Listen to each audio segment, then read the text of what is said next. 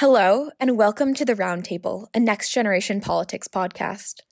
Next Generation Politics is a cross-partisan nonprofit building a movement of young people committed to building bridges across various divides. I'm Olivia, and I'm back on the podcast after 2 months on leave at the School for Ethics and Global Leadership. This week, Inika Kotestani, Juliana Davis, Ria Mehta, Sarah Cho, and I converse with Elizabeth Adams, Legislative Director for City Council District 33 in Brooklyn, New York.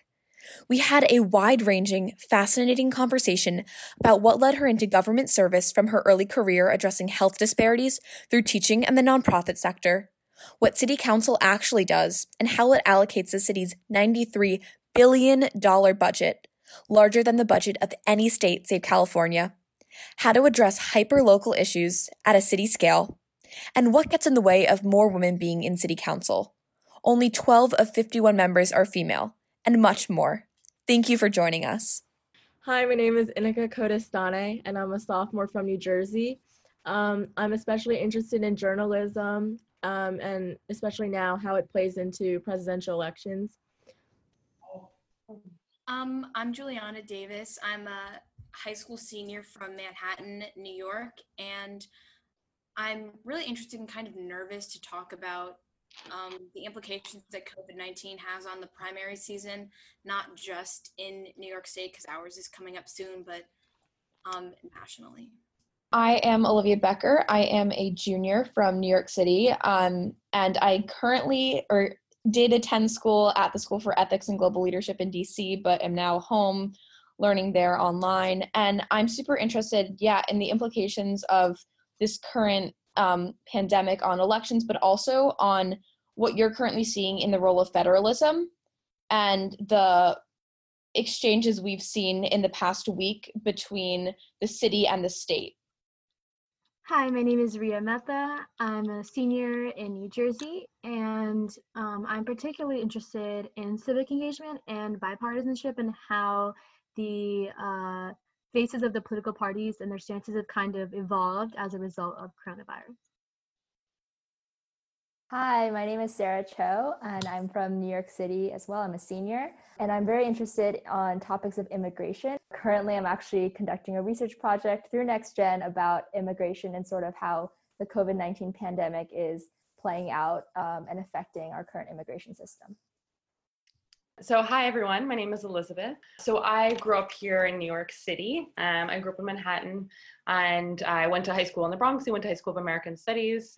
After college, I actually got kind of frustrated with the political system and with politics, and really kind of disparaged by what I was seeing and the severe amount of inequity and inequality in our country and our political system.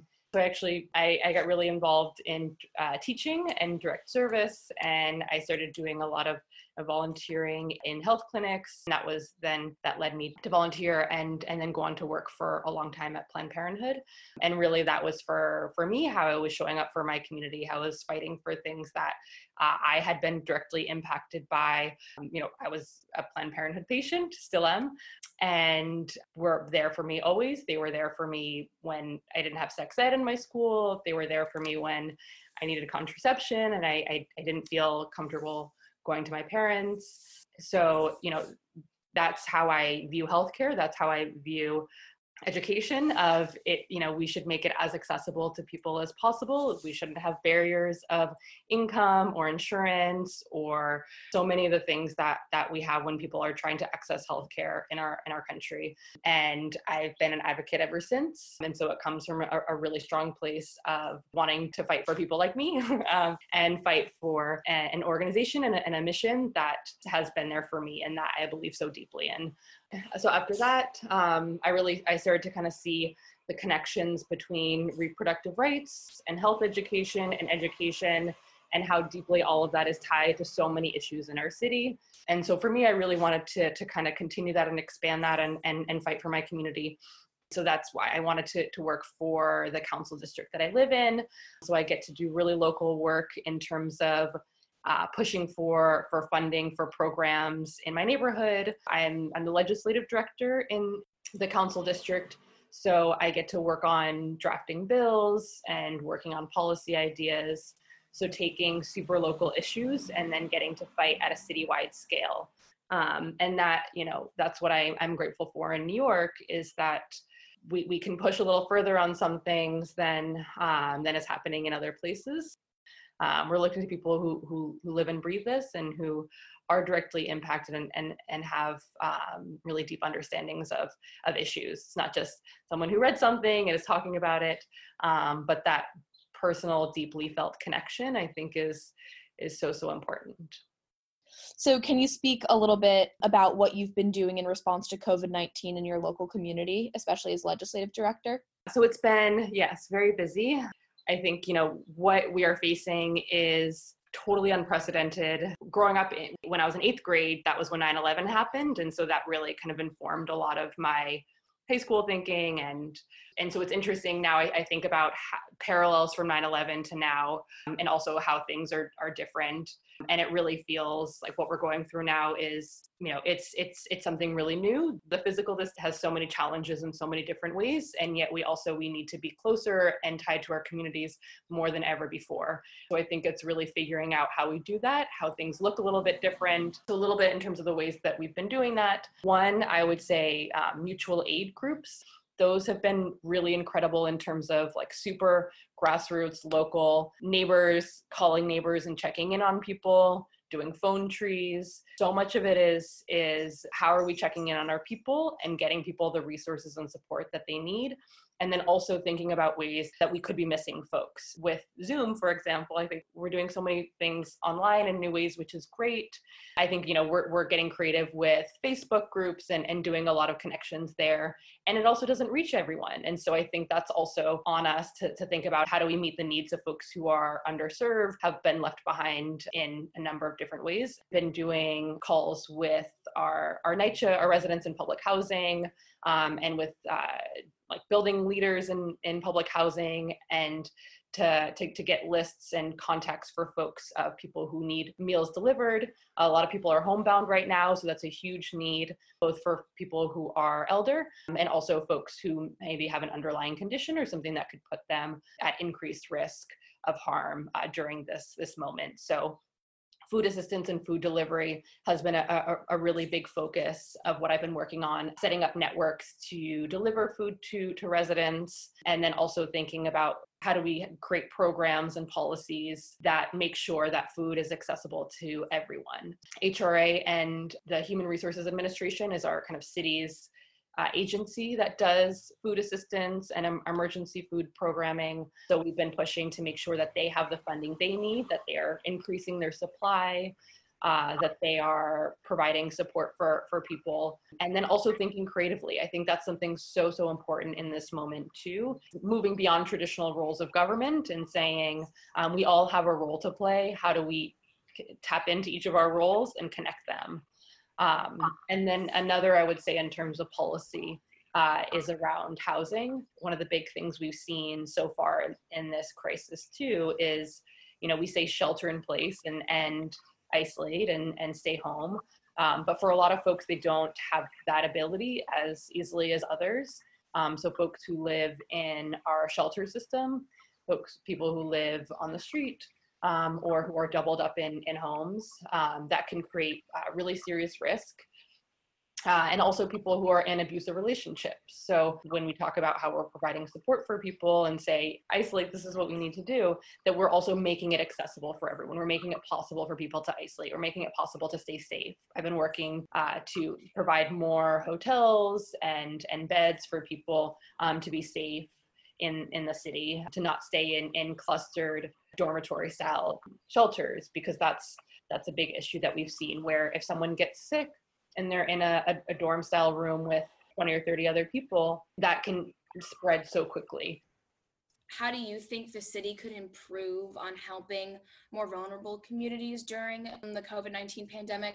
But also, is there anything City Council is doing specifically as it relates to the election and how that could impact the election, especially like the gathering of voters at like different polling places? The election, I think, is a very serious concern. I think this is an example of government moving too slow for the moment that we are in. The scale of what is happening is so serious, and every response, every solution that we come up with needs to start from a place of safety and people's welfare. And so I think that requires us to not just say what other states have done where they've still held elections on the same day, but saying, okay, we need to very quickly figure out how to do vote by mail, figure out how to do, online or registering, more people automatically. I think, this moment is so important for us to not just allow for inequality around democracy and voting to continue. It's going to get worse, right? I think that's what's been really hard to watch with some of what's happening across the country in terms of the election right now. It feels like primaries have just moved forward without a recognition of this crisis that we're in, and what that results in is disproportionate impact. That's people who have the ability to get a mask, to protect themselves, to take time off work, are able to go and wait in a poll line for 3 hours. People who are essential workers, people who are older or are traveling home to be with their family or take care of their family, all of those people are at risk and unable to vote. Not to make it a partisan thing, but we have seen the agenda. This has been on a political agenda for years of a lot of people in Congress, and it really is really frustrating and disheartening to see, our community and our country's health is still less of a priority than making it harder for people to vote. I think it's really incumbent on our city council, on our city government, on our state government to push really hard to change voting practices. In New York, we can do that. We still have some time before our June primary. It sets a precedent. It shows other people we can do this, we can make this happen. New York has been slow on a lot of voting reform, but this last year we got some good stuff through, and it was because people fought. It was because people were incessant and said, this is critical. All New Yorkers deserve the right to vote. We need to remove these age-old barriers that have kept people from being able to vote. And and in this moment, we're called to do more. We're called to say the situation has changed, so we need to adapt and we need to respond. A mass response from voters, from people on Twitter and Facebook, and people calling, like that is what has made the difference. That is what has gotten them into action.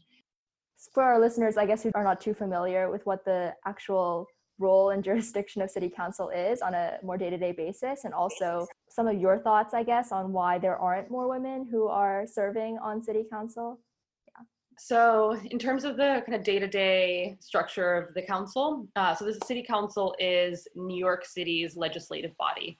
So the way that we have Congress at the federal level, that introduces and passes bills, and we have a state body, and then our city council is our local legislative body for the 5 boroughs. So the city council passes legislation around everything that happens locally. Things around workers' rights, so paid sick leave, that was passed in the New York City Council.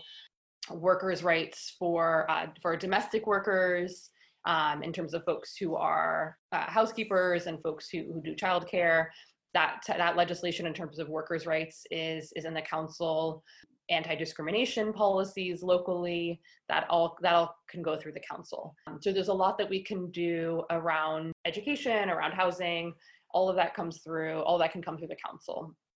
The other big role that the council has, with the mayor, they decide the city's budget. So New York City has a $93 billion budget for just our 5 boroughs, which in terms of a scale, that's larger than every other state's budget other than California. So in terms of impact and resources, it's huge. Local government has the most direct impact on our lives, in terms of how well resourced our schools are, in terms of conditions in our apartment, in terms of, if our landlord hasn't done the work to make sure that there are not rats or mold, like all of that is through our city. And then the last really important role that the council has is oversight. So there are a number of agencies where all of these programs and policies go through, like parks, Department of Corrections, our social services agency, so that oversees our shelter system and our child welfare system. So for youth who are in foster care, our Department of Education, each of those agencies has an oversight council committee. So in the council, what we do is we'll hold hearings on what's happening in the agency or what's happening in terms of the programs. So the council can hold a hearing and say, we need information on what's going on with, for example, sex education in schools. We need you to tell us how well this is working. We need you to be accountable, and we need you to back up the things that you're saying are happening. And those hearings are public, so it's also an opportunity for the public to testify. And that's a huge role. That's so much of where we learn what bills we want to pass, what policies need to change. A lot of times people don't know about these hearings. We should be doing more direct communication with members of the community, with young people, with meeting, the hearings are in the middle of the day. For people who work during the day, it's hard for them to get to, or they don't hear about it. So there are things like that where we still have a lot more we need to do in terms of being accountable to the community. And then the last, I would, participatory budgeting. Participatory budgeting is one of my absolute favorite things in the city. Our communities know what's best. They know where the money should go. They know what policies are needed. And then in terms of the second question about women in government and women in the council, it's a really serious issue in terms of not having enough women in government and in the council particularly. There are 51 members of the city council and 12 are women. So when it comes to being represented, making sure that issues that we are feeling deeply and living every day are being talked about enough. I mean, there are more committees than that. So how are we making sure in every public hearing that we have a range of women speaking to the complexities of all of the issues that we're talking about?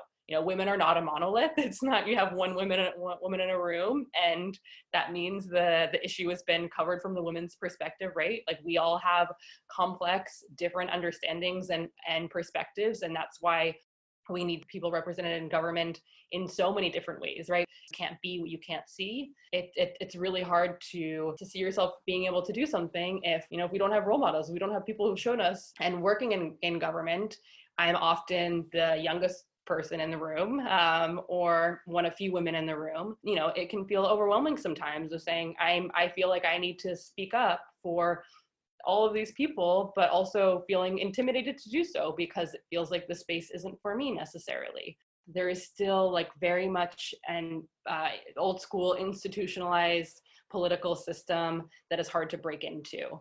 As someone running for this seat, I'm running up against a lot of men, people who have been, in politics for over 10 years.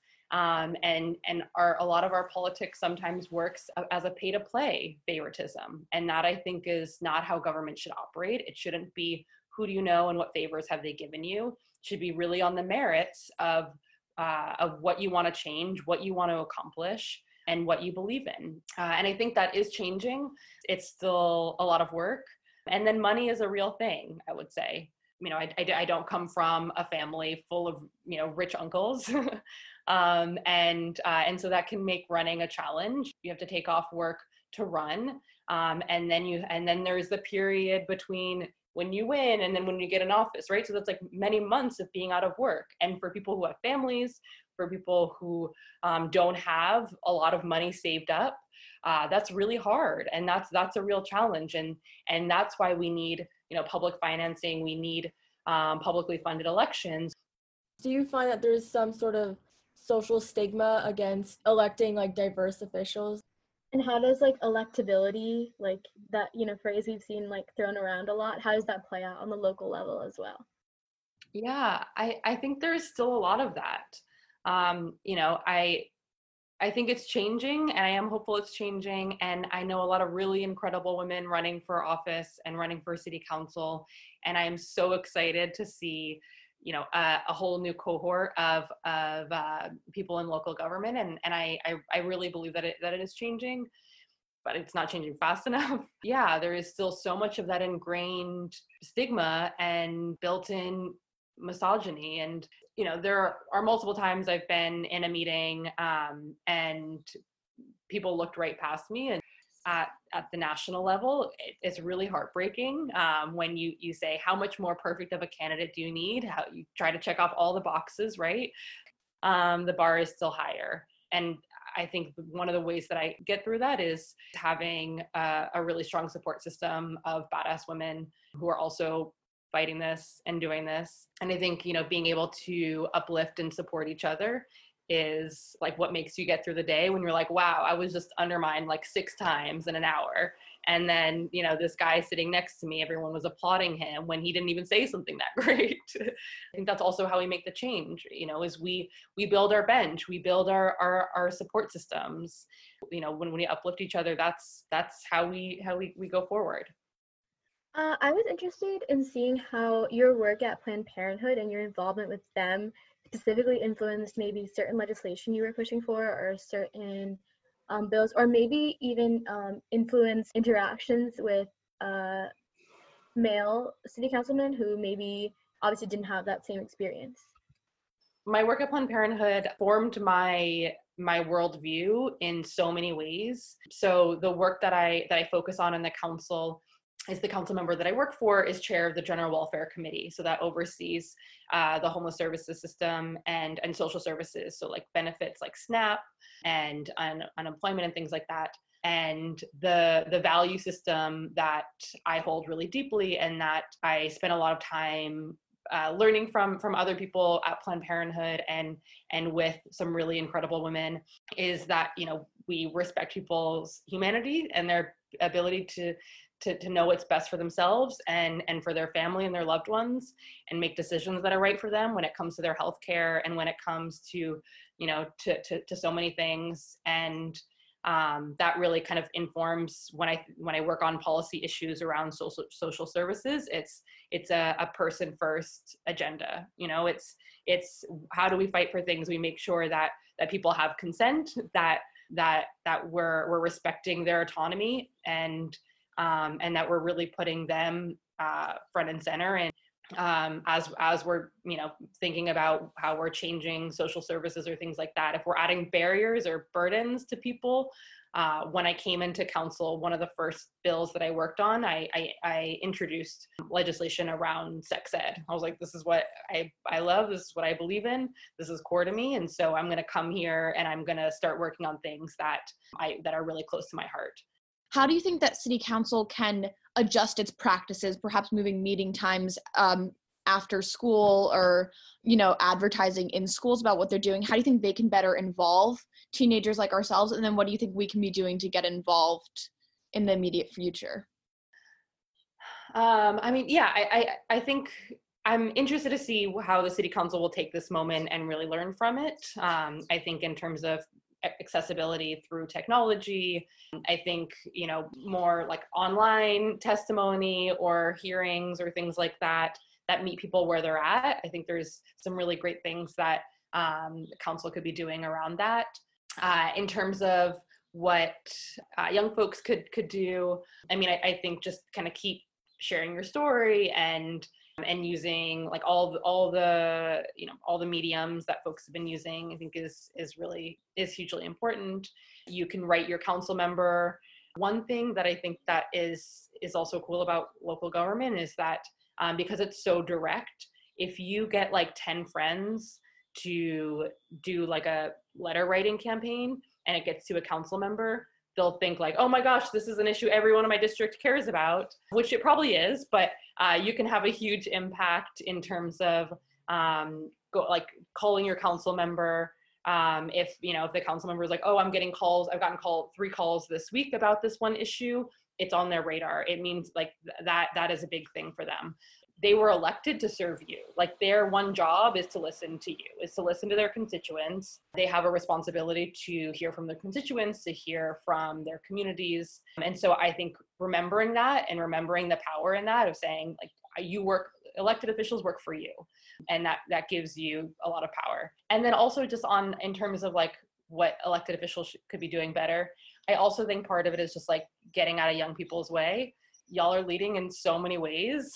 I think like what we're seeing around climate change, like you all are driving the conversation around that, around a lot of Black Lives Matter work. Like I think there are so many issues that you all are pushing the ball forward on and really changing the conversation on.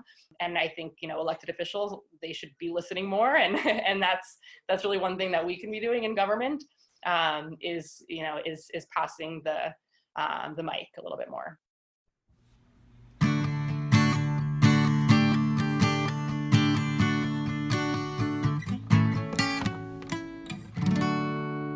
That's all for today with Next Gen Politics. Special thanks to our editor, Clara Medina, our producer, Sanda Balaban, and to Jeremiah Hunt for our opening and closing music. Please check out our website at www.nextgenpolitics.org for links related to what we've discussed and to find out more about our work. And please recommend us to your civic-minded friends, or to your friends you'd like to become more civic-minded. This is Maggie Yu for Next Gen Politics.